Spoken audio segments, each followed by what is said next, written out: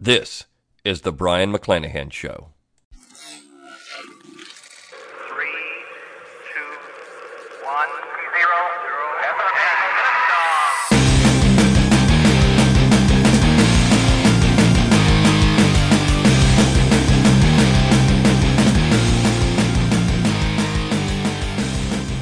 Welcome back to the Brion McClanahan Show. This is episode 114. Glad to have you back on the program. Glad to be here. Before we get started, just want to remind you that if you like this podcast, please share it around on social media. And you can find me on social media. You can find me on Facebook. Just search for Brion McClanahan. Also on Twitter, at Brion McClanahan. And of course, you can subscribe to my YouTube page. Just go ahead and look for Brion McClanahan. If you don't want to search for all those things, you can go to my webpage, brionmcclanahan.com. At the top of the page, you'll see all the little social media icons. Just click on those. And of course, it will take you to my social media pages. And while you're there, give me an email address, and I will give you a free ebook, Forgotten Founders, and a free audiobook, Forgotten Founders, read by yours truly. Also, if you do like this podcast, please review it on iTunes. The more reviews, the better. It'll also help get more interest in the show. And if you do want to support the show, you can go to brionmcclanahan.com/support. And you can throw a few pennies my way. Anything will help keep the lights on, help keep the podcast going, and help keep me bringing you content. So think about that. If you want to be that generous, I would appreciate it. Okay, a few things I want to talk about today. And actually, this is going to bridge on a podcast I just did a couple of episodes ago about how the 1990s transformed America, and then also a podcast, episode number 34, that I did last July, which was entitled Know Your Enemy. And it has to do with the current current political climate dealing with the NFL, and of course now spreading out to other sports, professional sports as well, Major League Baseball. The NBA has gotten involved in some of this, and it has to do with players taking a knee during the national anthem. So I wanted to talk about this within historical context, also look at it in a couple of different ways, some things that I think need to be addressed. There are several different aspects of this issue that are being missed by the general population. And of course, there is an outrage. On one side, you have people very upset that these, I think it's 23% of NFL players and the last Sunday were taking a knee. And that's upset a lot of people who pay for tickets and pay to watch these football games. On the other hand, you have a lot of people that are pushing for more people to go out and take a knee or not show up for the national anthem. And so we've got this big debate, and of course it all comes down to what Donald Trump said in Alabama about a week ago when he said that the NFL should fire one of the players involved in these protests. So this thing is spiraled. I mean, when I talked about this last year, actually that was the Know Your Enemy podcast in July of last year, there was a lot of discussion about the anthem and taking the knee and Colin Kaepernick, and I wrote a piece for Chronicles Magazine on this particular issue and about the national anthem. And so I want to talk about several of those things and dive into some of these issues. First and foremost, one of the things I think that's going on here, and other people have talked about this, is the politicization of professional athletics. And where did this all begin? I think if you look back at professional athletics and its role in American society, you do find, of course, when you look at the role of integration. You had Major League Baseball becoming integrated with Jackie Robinson, and that has always been, to many people, kind of a seminal event in race relations in American history. And but as Howard Zinn actually pointed out in his book Lies My Teacher Told Me, which is an awful book, but he does get at least one thing right. He does talk about how athletics were not segregated at first, and it was only later on that athletics became segregated as we got into the progressive era. So thank the progressives for all of that. But this was a seminal moment, and people looked at it and saying, okay, it's post-World War II, we have just fought the Nazis, and so now we're going to come back to America, and we still have this climate that people thought was reminiscent of Nazi-controlled Germany, so we're going to try to end that here. Now, I think it was an important part of American society, but at the same time, if that event had happened in the 1980s or 90s, it would have been much bigger, because of all the media coverage. And that's essentially what's going on now. You have a tremendous amount of media coverage, and of course that's driving the narrative. It's driving people to go out and do some of these things on a professional football field or professional baseball field or a basketball court. The attention that these athletes get nowadays, professional athletes, is tremendous, much more than what they had in the 1940s, 50s, 60s, even 70s, into the 80s. I remember back in the late 80s when Kirby Puckett got a contract for $9 million to play baseball for the Twins. It was $3 million a year. And people looked at that as absolute insanity. How can a team pay a baseball player $9 million to play baseball? And of course, that's seen as a minimum amount of money now. I mean, the guy making $3 million a year in Major League Baseball is making pennies in a lot of ways. That's a cheap contract for a Major League Baseball player. So we've seen, of course, the escalation of professional salaries for basketball, baseball, football, all of these players. Your minimum salary for a professional baseball is near $400,000 a year. I think it's almost $800,000 a year for a football player. I don't know what it is for a basketball player. But all of these sports, particularly when it comes to football and basketball, are predominantly African American. So you have a large number of black athletes, black millionaires, who are making money on these professional athletics. And of course, the large majority of the vast majority of the people who watch these athletics, these whether it's basketball, baseball, football, are white Americans. And so it's interesting the racial dynamics there and how that works out. But one of the things that happened in the 90s, again, if Jackie Robinson had been integrated, say, in the 1980s or 1990s, it would have been a much bigger issue because of the amount of media coverage. And that goes back to how the 1990s transformed America. I remember, in the 80s, watching baseball, and you had some regional sports networks, but it wasn't really as big as it is now. Even when I remember watching Baltimore Oriole baseball games with like 5,000 people in the stands. I mean, people just didn't go to the games. There wasn't, you could see, you look at your stands in your first Super Bowl, there was hardly anybody there. Back in the 60s. And so when you look at the transformation of athletics over time, or at least the proliferation of athletics, professional athletics over time, you'll see that it's taken some time for this type of stuff to develop. But by the 1990s, you started seeing much more interest in professional football on television, much more interest in professional baseball. One of the things, of course, I just mentioned the Baltimore Orioles. They built a new ballpark in 1992, and that began the ballpark renaissance in Major League Baseball, and that generated a lot of interest in Major League Baseball. Then you started seeing stadiums be full. I think the Cleveland Indians sold out for, I can't remember how many games it was, hundreds and hundreds of games. They sold out because of their new ballpark, Jacobs Field. I can't remember what they call it now, but it was Jacobs Field for a long time. And so you saw that. Plus, you had new ballparks just about anywhere, and they all looked old. So it was kind of this throwback. It was a ballpark renaissance, but the idea was to bring back the tradition of baseball because baseball, that old tradition, felt good. And so you started seeing some of that. And then you had, of course, the rise of ESPN, the Entertainment and Sports Network. And you started seeing the rise of the Sports Center generation, which I'm part of. You go into, I remember being in college, all the guys had Sports Center on all the time, 24 hours a day. We'd be watching some type of sports ticker. We weren't watching, headline news. We weren't watching CNN all the time, but we were watching ESPN. And of course, that made some of the sports anchors, people like Keith Olbermann and Dan Patrick, household names. Stuart Scott. And so someone like Olbermann used that as a springboard into a political pundit career, which hasn't really worked out for him too well. I've done a podcast on that too. Keith Olbermann is an idiot.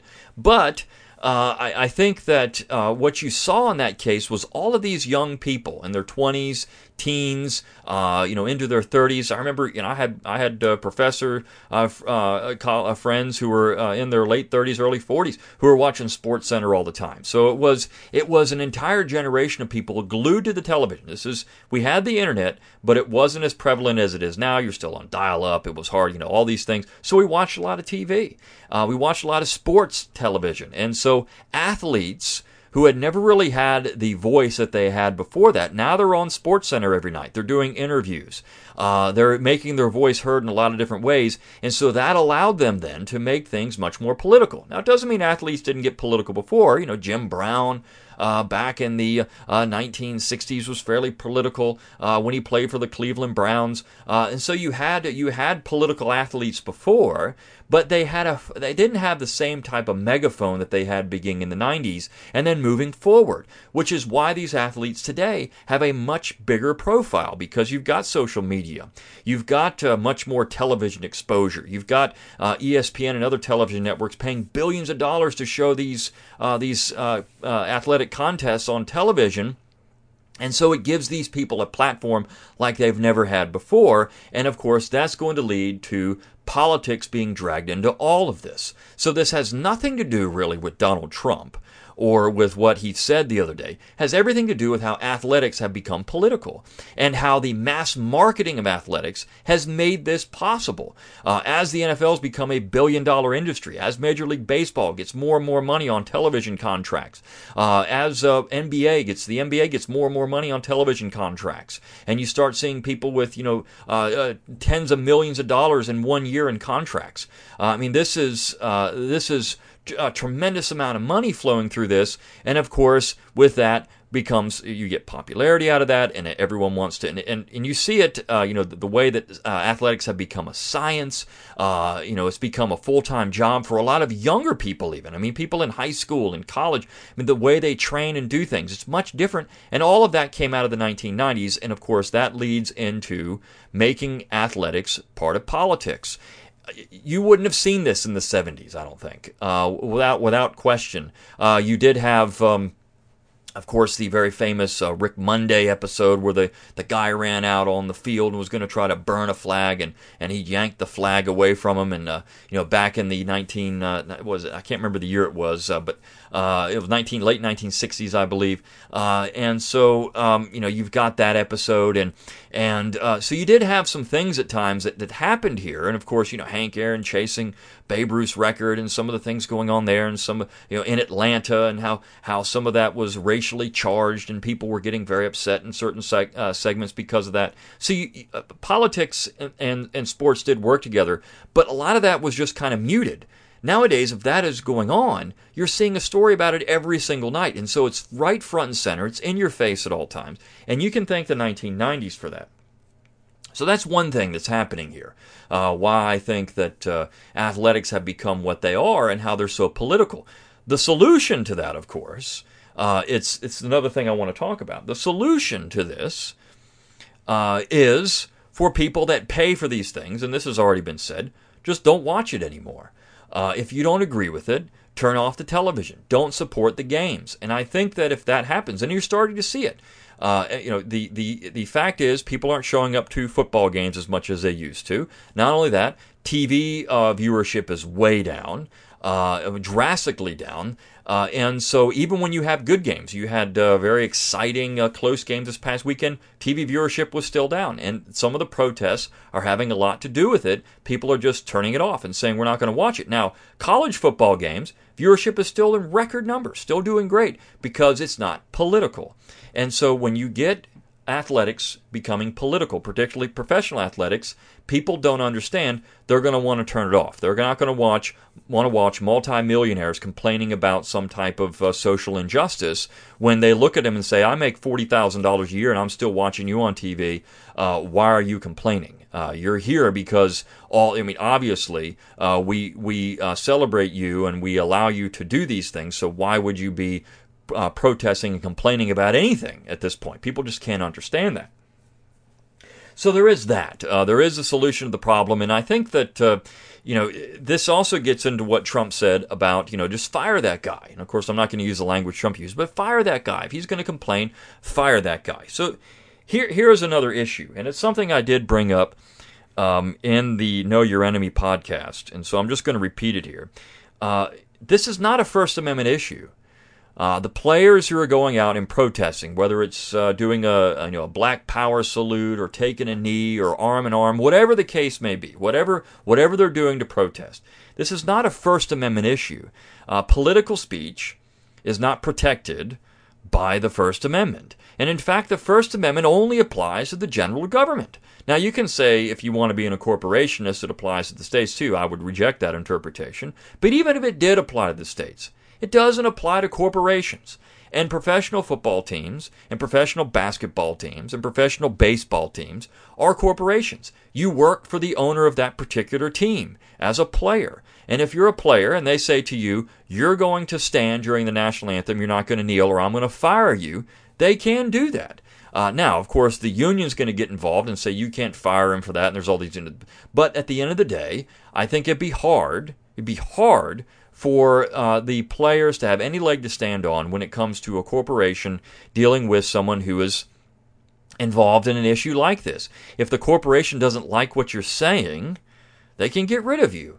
And so it's a right of property in essence in this particular way. There's no First Amendment rights being violated here if these NFL players or NBA players or professional baseball players or hockey players or NASCAR drivers, take your pick of professional athletics, golf athletes, tennis players, whatever. If any of these people get out and do things, well, these companies have a right, or these businesses, when you look at someone like Tiger Woods, for example, at all the trouble that he had, he was dropped from some of his sponsorships. Why? Because they can do that. They have the right to do it. And there was just a Denver Broncos player who was dropped from his sponsorship by a car dealership because they didn't agree with his stand and what he's doing with the anthem. So all of this stuff, there are repercussions for these things. And I think that's what people need to understand. If you don't like it, again, don't watch it. And when the money dries up, these people are not going to have the same kind of platform anymore. It just won't happen. Now, we can look at athletics, too, in a way that over time you've had professional athletics be involved in court cases, things like collusion, where they're trying to keep salary down, or the antitrust status of professional athletics. When you look at football and baseball, how they have a monopoly on these sports. And of course, the courts have sided with these sports leagues, saying that they can do this. We have had, back in the 80s, you had the USFL, and you had a lot of the great players go to the USFL, people like Jim Kelly and Herschel Walker. They played over in the USFL, and then, of course, eventually the USFL bankrupt, and so they all went back into the NFL. But you haven't seen any challenge to Major League Baseball. And it has a monopoly on the sport, on professional baseball. So it's interesting how people don't realize when they start saying, well, I've got a First Amendment right to protest. I mean, you can protest all you want, but there can be repercussions from that. You work for a company. If that company doesn't like your protest or doesn't like your stand on something, they don't have to maintain you as an employee, or they don't have to hire you. In the case of Colin Kaepernick, the NFL, there don't have to be any reasons why Kaepernick's not being hired. First of all, he was terrible in the last year he was in San Francisco. But not just that, if the NFL says, look, we don't want a guy like that on the field because it's bad for business, they don't have to hire a guy like that. He could be the best player in the country, and they could still say, we don't want this guy on the field because he's bad for business. Now, I would suggest that if Kaepernick really was the best player in the NFL, if he was Tom Brady, he'd have a job. But he's not Tom Brady, so he didn't have a job. Tom Brady could do just about anything he wanted and say just about anything he wanted, and he would still have a job playing quarterback, probably for the New England Patriots, and it wouldn't matter. You could say that for a lot of players that have had dubious things go on in their life. Now, Brady's not one of them, but have had dubious things that they've done, but yet they're still very good players, and so they stay on the field. Now, we've seen that people like Aaron Hernandez, who was charged with murder and then found guilty of that. That's not going to be the case.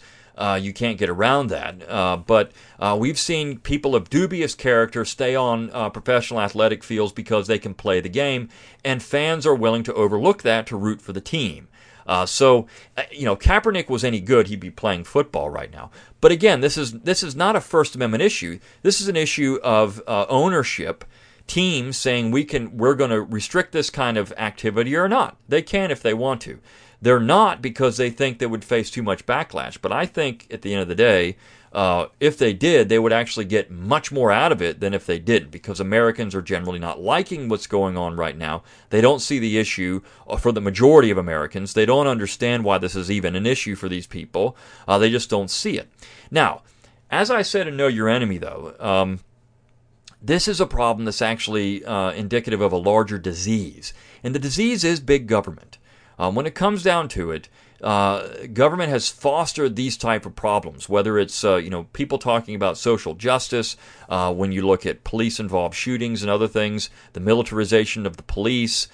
These are issues that are very much tied into larger and larger government and more regulation. So when you look at that, when you look at what's going on here, the police are out doing their job. They're told to go enforce laws. They're told to enforce laws that lawmakers make, whether they're good laws or not. And so oftentimes people get caught in these things, and that creates very delicate situations for people to try to extract themselves from. But not just that, it creates an environment in many cases which is against the concept of liberty.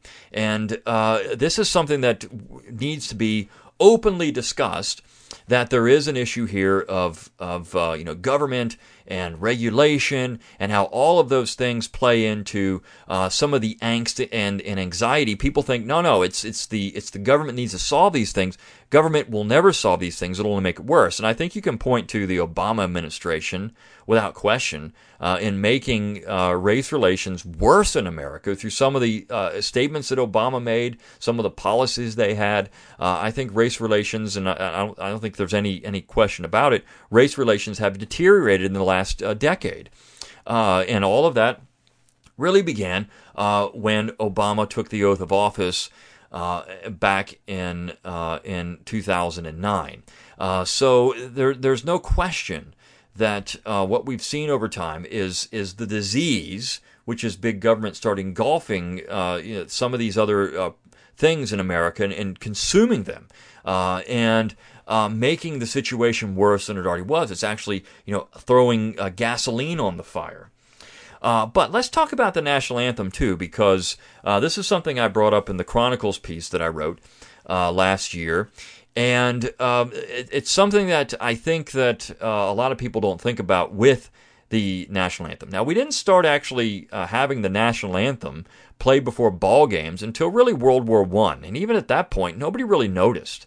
It wasn't as if everyone got out there and put their hand over their heart and had these big show of huge U.S. flag out there and flyovers and Whitney Houston belting it out and all these things. No, I mean nobody really did that. It was actually kind of a vaudeville act in so many ways to play this thing to try to we're at war. Let's try to get people involved here and let's get some patriotic spirit flowing here. And the ball players themselves, as it was being played, didn't even stop their warm-ups to pay attention to the national anthem. So it wasn't even the national anthem yet at that point. So we've now come to expect that before everything in America, we go to the dentist and get a tooth pulled. Well, we got to say the pledge or sing the national anthem before we do it because we have to show our patriotic spirit.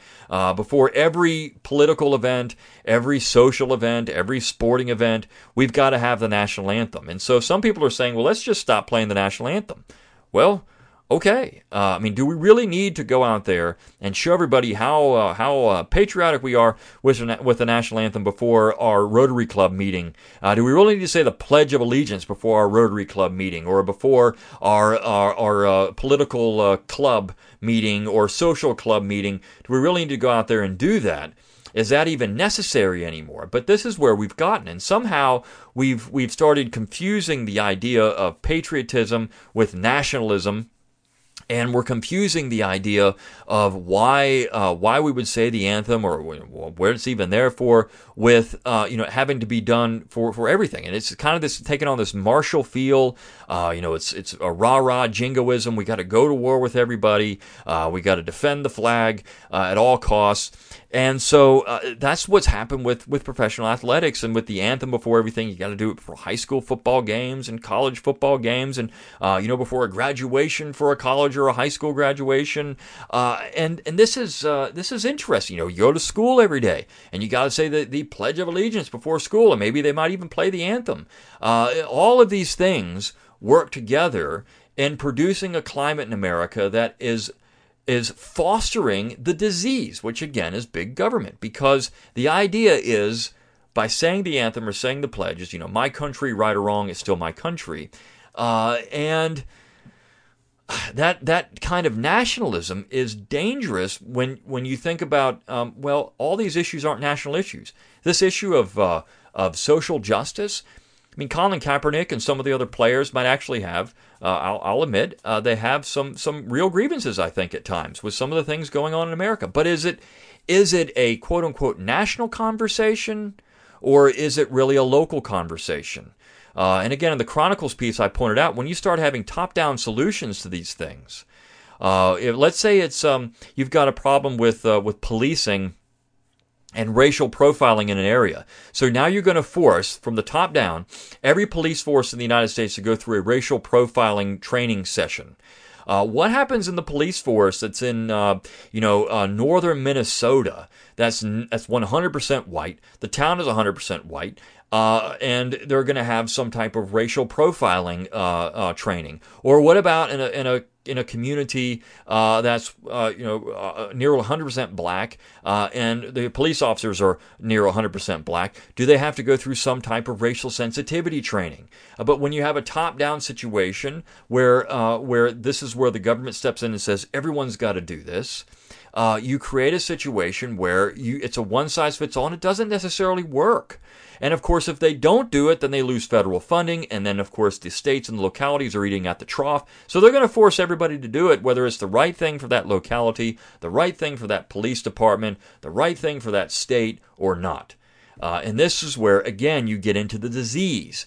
The disease is that every state and every locality is eating at the trough. They're all slopping like pigs at the trough. They want the money, and they also want government surplus. They want to have a government tank, essentially, for their police force. And they want to have all the body armor and all the high-fangled weapons and everything else they can get from the United States government and make their police force more like a military. And, of course, a lot of the guys, and not just guys, but the people in the police department, they love this stuff because it's fun to go out and act like a soldier.